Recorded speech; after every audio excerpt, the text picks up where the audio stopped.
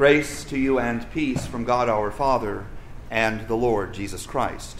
Amen.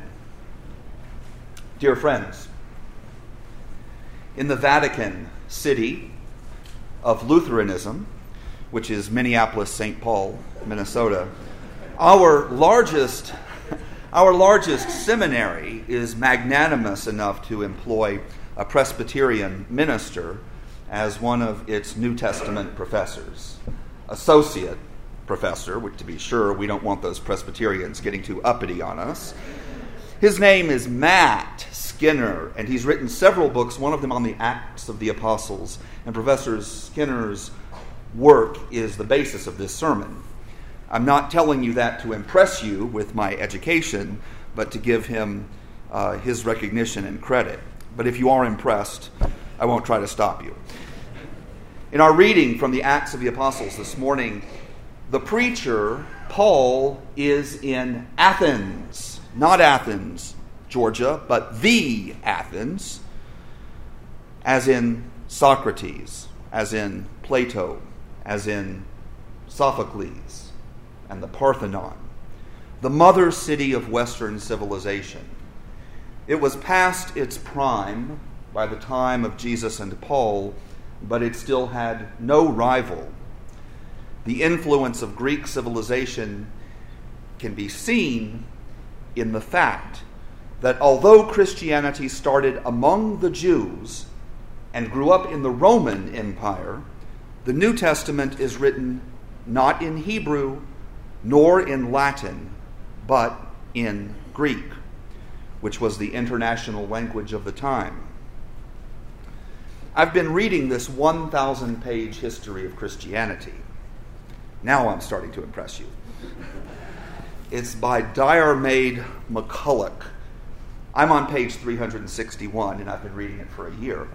I want to read what he says about Christianity on page 2. I had to earn a master's degree to learn what I could have learned here on page 2. Christianity is creatively caught between Israel and Greece. This book is called Christianity, the First 3,000 Years. We like to think that we are 2,000 years old, but that's not the point of this book. MacCulloch writes, within the cluster of beliefs making up Christian faith is an instability which comes from a twofold ancestry. Far from being simply the pristine, innovative teachings of Jesus Christ, Christianity draws on two much more ancient cultural wellsprings, Greece and Israel.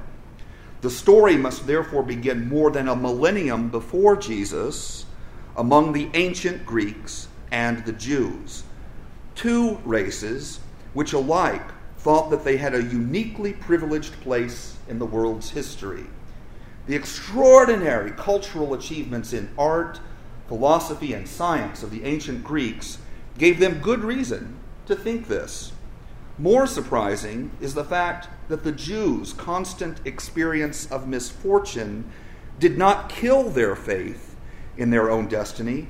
Instead, it drove them to conceive of their God not simply as all-powerful, but as passionately concerned with their response to him in anger as well as in love. Such an intensely personal deity, they began to assert, was nevertheless the God for all humanity. He was very different from the supreme deity who emerged from Greek philosophy in the thought of Plato, all perfect, therefore immune to change, and devoid of the passion which denotes change. The first generations of Christians were Jews who lived in a world shaped by Greek elite culture. They had to try to fit together these two irreconcilable visions of God, and the results have never been and never can be a stable answer to an unending question. Wow! Did you understand that? I hope you didn't, because it took me all my life to learn it, and I don't think you deserve a shortcut. A lot of the spiritual questions you ask yourself when you are alone, or that we ask in classes and discussions here at church are due to this internal conflict between Jew and Greek, between Moses and Plato. You've often heard me quote Paul's own words from 1 Corinthians. For Jews demand signs and Greeks desire wisdom, but we proclaim Christ crucified, a stumbling block to Jews and foolishness to Gentiles. Paul is attempting to say right there that Christ is above both Jewish and Greek concepts. And I'm sure he's right, but the struggle has continued for 2,000 years. So back to our reading. Paul has gone to Athens, the cultural capital of the world, and at the end of the book of Acts, he is in Rome, the political capital of the world. The beginning of Acts starts with these words inscribed over Dove's pulpit when this sanctuary was constructed in 1967. The thesis statement for the book of Acts. But you will receive power when the Holy Spirit has come upon you, and you will be my witnesses, ... It leaves off, you will be my witnesses in Jerusalem and in all of Judea and Samaria and to the ends of the earth. And so here at this important moment in the book of Acts, Paul is carrying out this thesis statement by sharing his witness in the cultural capital of the world. Not for nothing did I mention Athens, Georgia. Christianity started in Galilee, and within one generation it had reached Los Angeles. And not for nothing did I mention Los Angeles. The second largest American city is a kind of cultural center of the earth. But we also kind of snicker a little bit when we talk about LA, don't we? And Acts says this about Athens. Now all the Athenians and the foreigners living there would spend their time in nothing but telling or hearing something new. That's Luke, the author of Acts, snickering a little bit at Athens, just one verse ahead of our reading this morning, the way you might snicker at Manhattan or Los Angeles or Washington, D.C. Madonna is practicing Kabbalah, and Richard Gere is a Buddhist, and Yoko Ono is working for peace in the Middle East, and Bob Barker is working for zoos to give up their elephants, and Cameron Diaz was just named the Queen of Green by Vogue magazine. Now all the Athenians and the foreigners living there would spend their time in nothing but telling or hearing something new. Now in speaking to the Greeks, Paul uses two quotations from ancient Greek philosophers. They are set off in quotation marks in your copy of the story. In him we live and move and have our being is probably from Epimenides, a philosopher of the 6th century before Christ. And we are his offspring likely comes from Aratus, a 3rd century poet before Christ. Pastor John Holter, who is away today, thinks it is so funny that many Missouri Synod pastors talk and pray using the phrase, in him we live and move and have our being, which comes from the Bible, but it is actually a pagan quotation. So Paul, being a good preacher, adjusts his message to his audience. He quotes their philosophers. He speaks on their terms. Paul, as we see him here and as we read him in his own letters, Paul is very good at this. He says of himself, to the Jews I became as a Jew in order to win Jews. To those under the law I became as one under the law, although I myself am not under the law, so that I might win those under the law. To those outside the law I became as one outside the law, although I am not free from God's law but under Christ's law, so that I might win those outside the law. To the weak I became weak, so that I might win the weak. I have become all things to all people, so that I might by any means save some. I do it all for the sake of the gospel so that I may share in its blessing. That's what Paul says about himself. This is all interesting, Pastor Steve, but what does it have to do with us? It has everything to do with us. Our congregation has to accept the challenge that God has given us.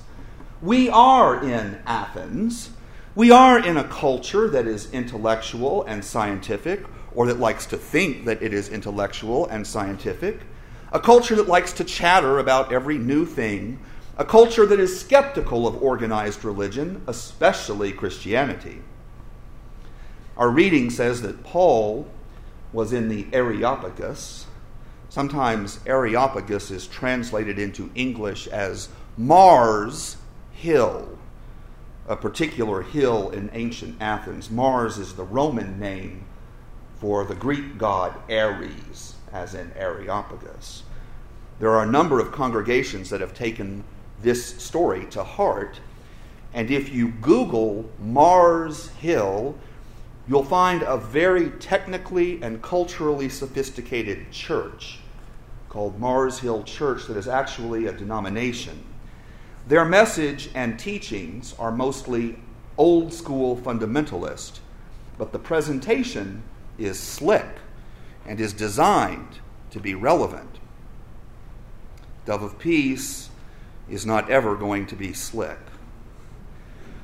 But we have the distinct advantage of not being old school fundamentalist. We have the distinct advantage of not having a pastor who is nationally famous for predicting the end of the world on a specific day. Our congregation's vision statement tries to articulate our direction. Our congregation will be a sanctuary for religious refugees, a champion for the oppressed, and a fellowship of inclusivity and authenticity, boldly proclaiming God's grace to the world. In the words of the United Church of Christ, Jesus didn't turn people away, neither do we. The United Church of Christ, no matter who you are or where you are on life's journey, you're welcome here. I wish I had thought of that. Our denomination has a full communion relationship with the United Church of Christ and the Presbyterians and the Episcopalians and the Methodists. As a family of churches, we are about 10% of American Christianity. But for who people actually are and where they actually are on life's journey, our 10% is much more engaged with Athens than the other 90%. We have a message that not everyone is going to accept. I wish our reading had gone on for 3 more verses. When they heard of the resurrection of the dead, some scoffed, but others said, "We will hear you again about this." At that point, Paul left them, but some of them joined him and became believers, including Dionysius the Areopagite and a woman called Damaris, and others with them. Dionysius, whom some of you may know better by his French name, Saint-Denis. Some will scoff, some will be non-committal, and some will join us. God has challenged us to do our part and to do our best and to leave the rest to Him.